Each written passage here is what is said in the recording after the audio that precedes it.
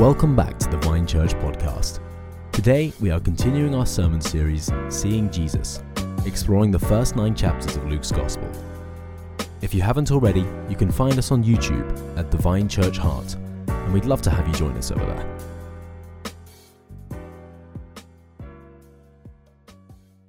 Let's read then from Luke 7 and verse 36.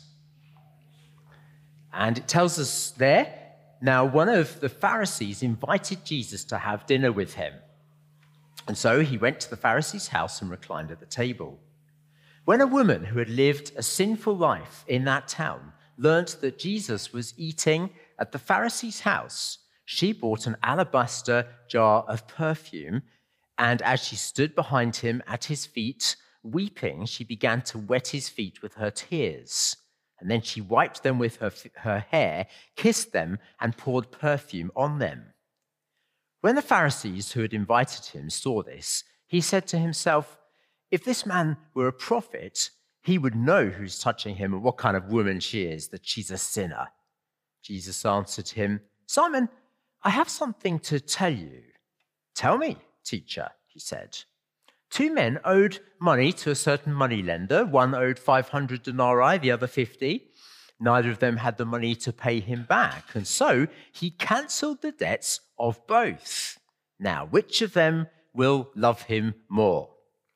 Simon replied, I suppose the one who had the bigger debt cancelled. You've judged correctly, Jesus said. Then he turned towards the woman and said to Simon, do you see this woman? I came into your house. You did not give me any water for my feet, but she wet my feet with her tears and wiped them with her hair. You did not give me a kiss, but this woman, from the time I entered, has not stopped kissing my feet. You did not put oil on my head, but she has poured perfume on my feet. Therefore, I tell you, her many sins have been forgiven, for she loved much. But he who has been forgiven little loves little. Then Jesus said to her, your sins are forgiven. The other guests began to say amongst themselves, who is this who even forgives sins? Jesus said to the woman, your faith has saved you. Go in peace.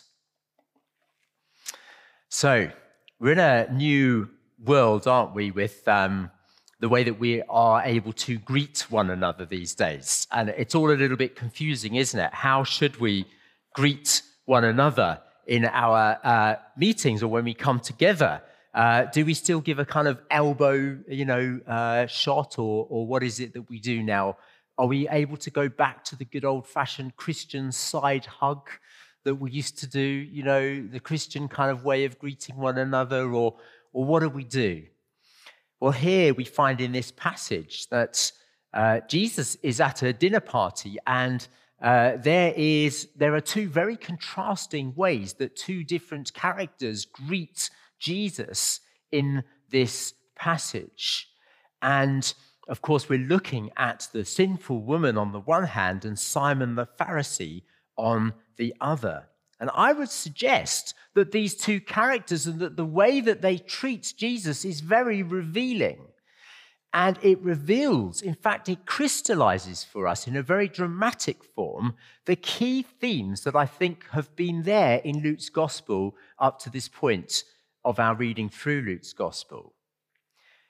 And these are the key points I would draw from it, really, and that's this. Those who truly see Jesus end up as the insiders. Those who don't see Jesus end up on the outside. And further, the key to seeing Jesus is humility. Those who recognize their needs, who don't think that they can save themselves, who know that they need a savior, they're the ones that see the Savior. Conversely, those who are arrogant, who don't think that they're ill, who don't think they need a doctor, don't see Jesus for who he is when he is standing in front of them. Little sinners only need a little Savior. But Jesus isn't a little Savior.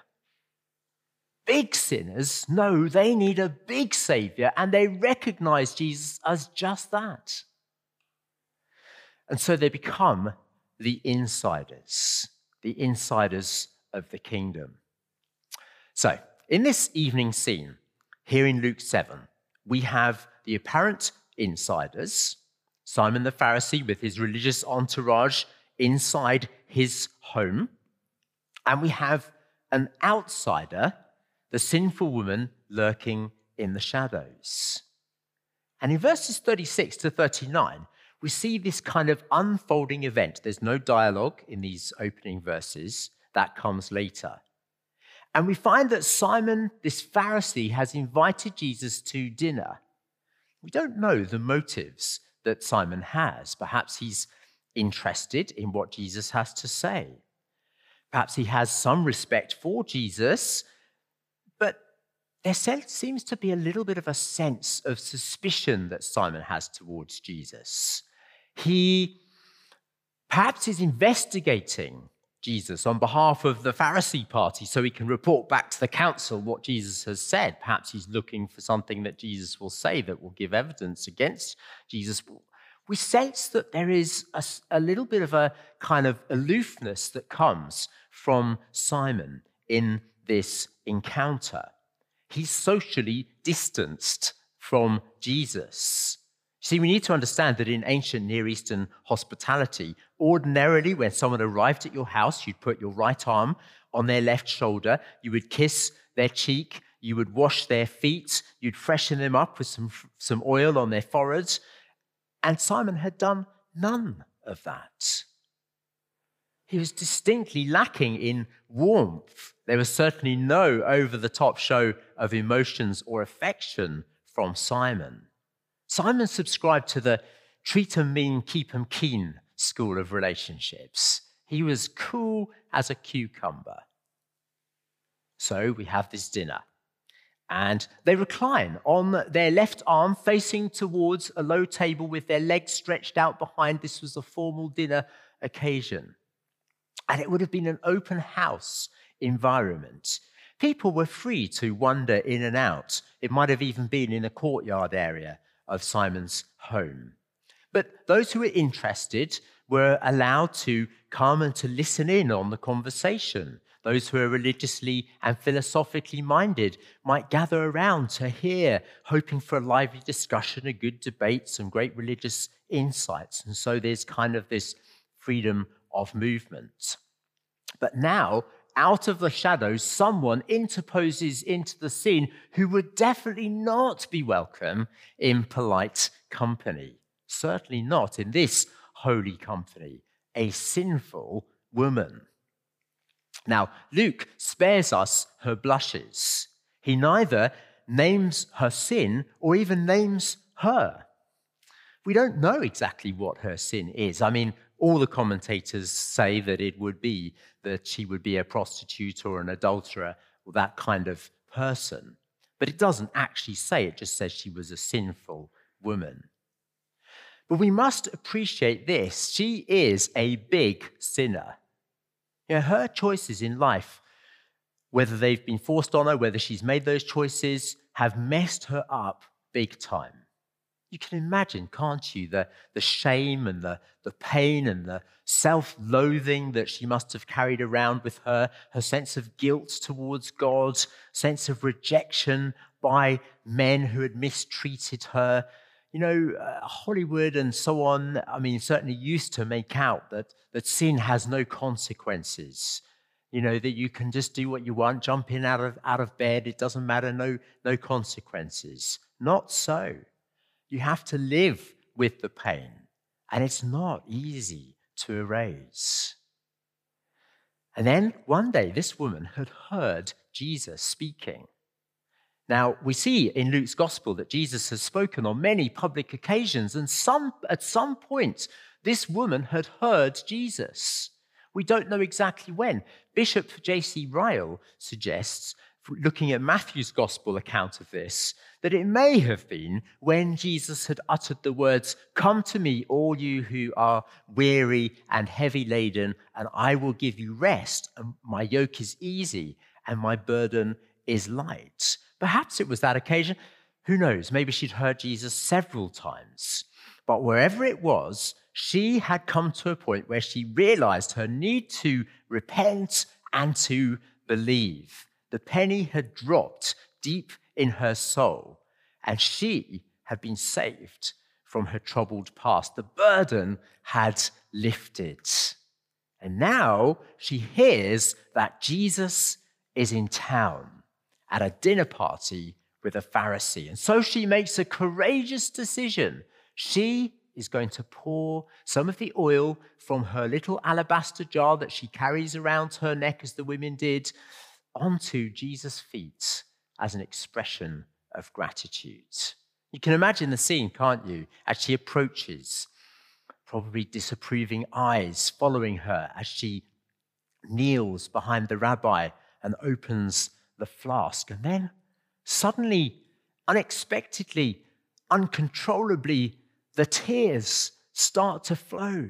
She probably didn't plan for this to happen, but she takes her hair down, something that the Talmud tells us that women were not to do in public, but only in their homes. But she takes her hair down and she wipes his feet to dry his feet, and then all the while she's kissing his feet and pouring this perfume on. We need to understand there is no decorum here. I mean, she's in a bit of a mess, okay? I mean, her hair is disheveled. If she's got makeup, it's running. She's got red eyes.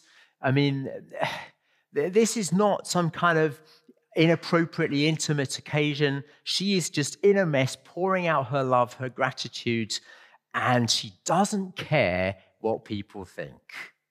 She doesn't care how she looks. She just wants to show her love, express her gratitude.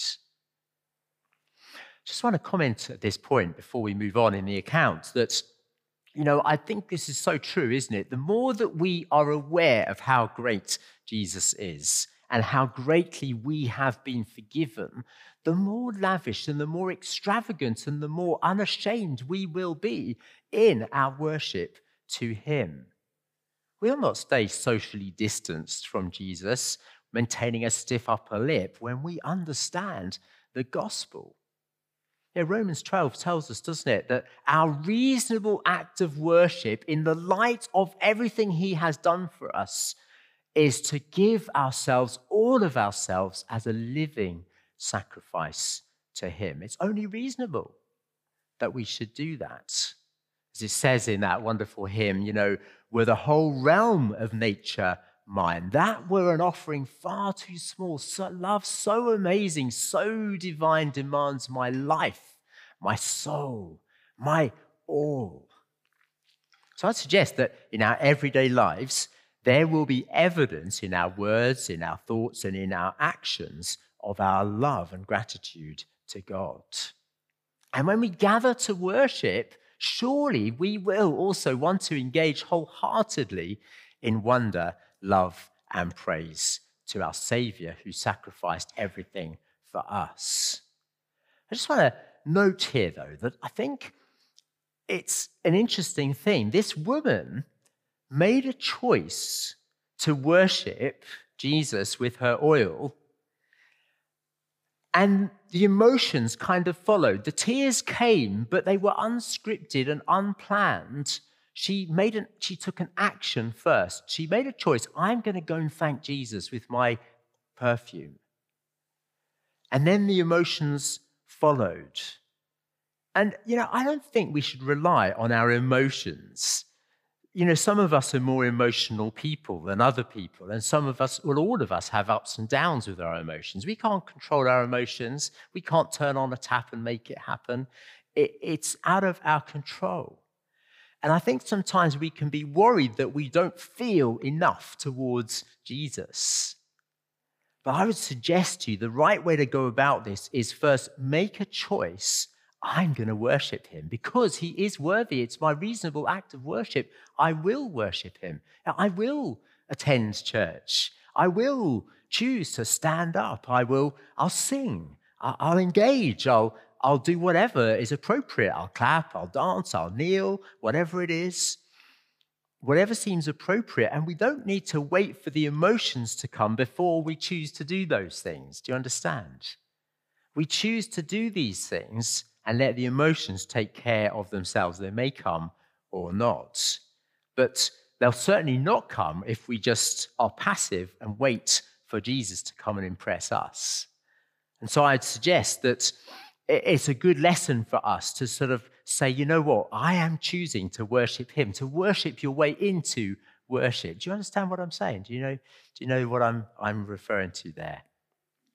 Well, anyway, let's read on in the story, because in verse 39, what we find is that Simon is thinking privately to himself. Look, if this man was a prophet, he'd know what kind of sinful woman this is.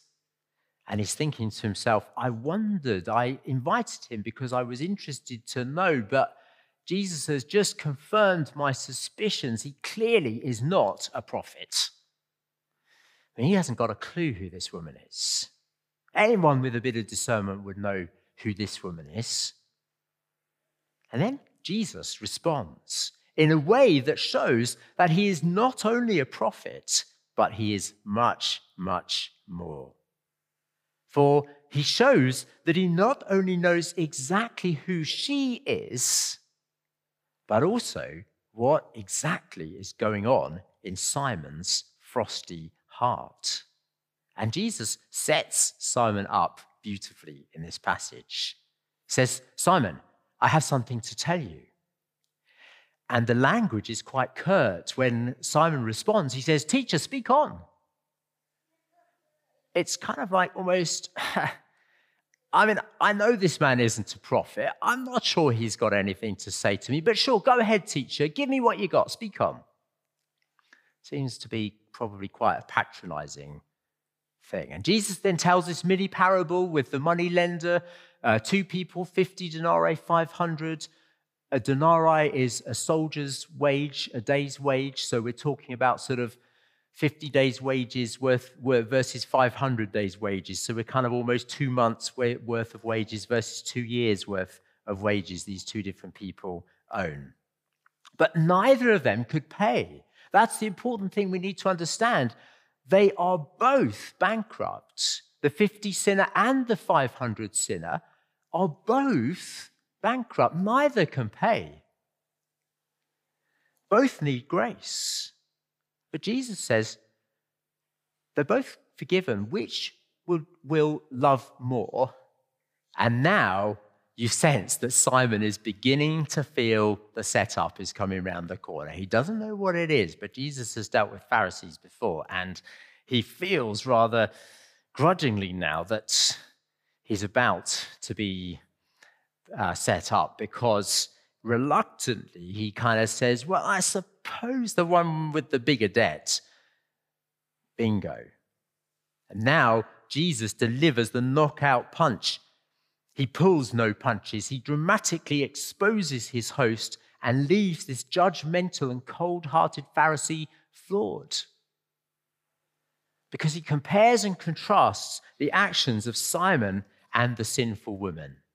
We know it, don't we? Whilst one withheld a kiss, the other won't stop kissing his dirty feet. Whilst one failed to extend the common courtesy of washing feet, the other washed with her tears. Whilst one didn't even apply some cheap oil, she is pouring expensive perfume. And so in verse 47, Jesus explains, her many sins have been forgiven, therefore she loved much. He says it, doesn't it? Therefore I tell you, her many sins have been forgiven, for she loved much. But he who has been forgiven little loves little. Note the order here. It's very important that we understand this, okay? It's not that because she is doing all of this, therefore she's now being forgiven. The opposite is true. Because she has been forgiven freely, now she loves freely in response. As Jesus says at the end, your faith has saved you. It's not that your actions are saving you. As Bishop J.C. Ryle puts it, Here was the true explanation. Our Lord told Simon of the deep love which the penitent woman before him had displayed. Her many tears, her deep affection, her public reverence, her action in anointing his feet were all traceable to one cause. She had been much forgiven, and so she loved much. Would the Pharisee know why this woman showed so much love? It was because she felt much forgiven. Would he know why he himself had shown his guests so little love? It was because he felt under no obligation to Jesus. He had no consciousness of having obtained forgiveness, nor any sense of debt to Christ. So, we don't know whether this dinner party ended at this point. All right, dinner's over, awkward, or whether Simon did listen. I suspect it was the former, but we don't know. But what we do need to see is that this pattern is the pattern that right through church history, it's those who have the greatest awareness of their sin that find the greatest joy. Take Augustine, okay? Augustine, he took a living lover as a sort of, in his early 20s. He had a love child with her. He lived a dissolute life. And then through the prayers of his mother, he met with Jesus. And he became a fully devoted follower of Christ and the greatest theologian of the early church. Or think of John Newton. John Newton, that slave trader, profligate, philanderer, encounters Christ and pens the hymn, Amazing Grace, how sweet the sound that saved a wretch like me. I once was lost, but now am found, was blind, but now I see. But it's not just the outwardly and obviously big sinners. Take St. Francis of Assisi, a noble saint with an upright background, and yet he says, there is nowhere a more wretched and miserable sinner than I. Or take the Apostle Paul, okay? Before he met with Christ, religious, above reproach, outwardly perfect, as a Pharisee, and yet later, as a mature Christian, he confesses to the young Timothy, here is a trustworthy saying that deserves full acceptance. Christ came into the world to save sinners, of which I am the worst. You see, sin is a bit like carbon monoxide. It's colorless, it's odorless, and yet it's lethal. And we can be unaware of it. And yet, the more mature we become, the more sensitized we become to its dangers. But here's the strange thing.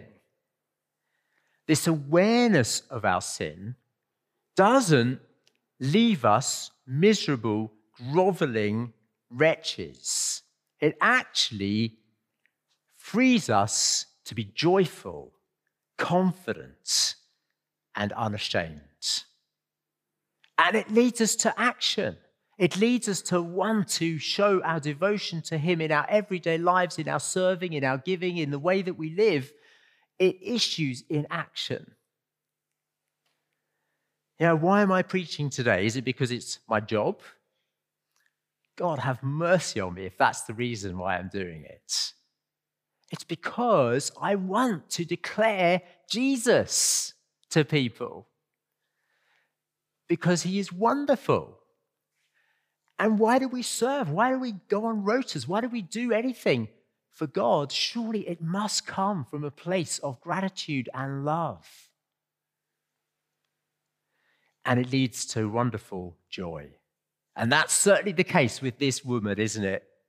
A big sinner finds a big savior and gives a big expression of love and joy. And Jesus affirms to her in verse 48, your sins are forgiven. And in verse 50, he says, your faith has saved you. Go in peace. Go into peace. Enjoy the shalom of God. No more shame, no more pain. Freedom and forgiveness and peace. You know that hymn, it is well with my soul, my sin. Oh, the bliss of this glorious thought. My sin, not in part, but the whole, is nailed to the cross, and I bear it no more. Praise the Lord. Praise the Lord, oh, my soul. So let's come in response today, and let's praise the Lord, and let's enjoy him, because it is a wonderful gospel, isn't it? It is just amazing what he has done for us. He is worthy of extravagant praise and worship in our lives, in every part of our lives, that we give ourselves to him. What a wonderful Savior. May God open our eyes to see his greatness and to see the greatness of his grace towards us. May we pray. Oh God, we thank you so much for what you have done for us. We don't want to be half-hearted. We want to be wholehearted for you because of the incredible sacrifice that you have done for us. May we be full of love for you, and may that love issue in action. Oh God, may we not be just caught up with all the activities of the Christian life, but may we have an intimacy with you. May we have an affection with you. May we enjoy you personally. We ask for this in Jesus' name. Amen.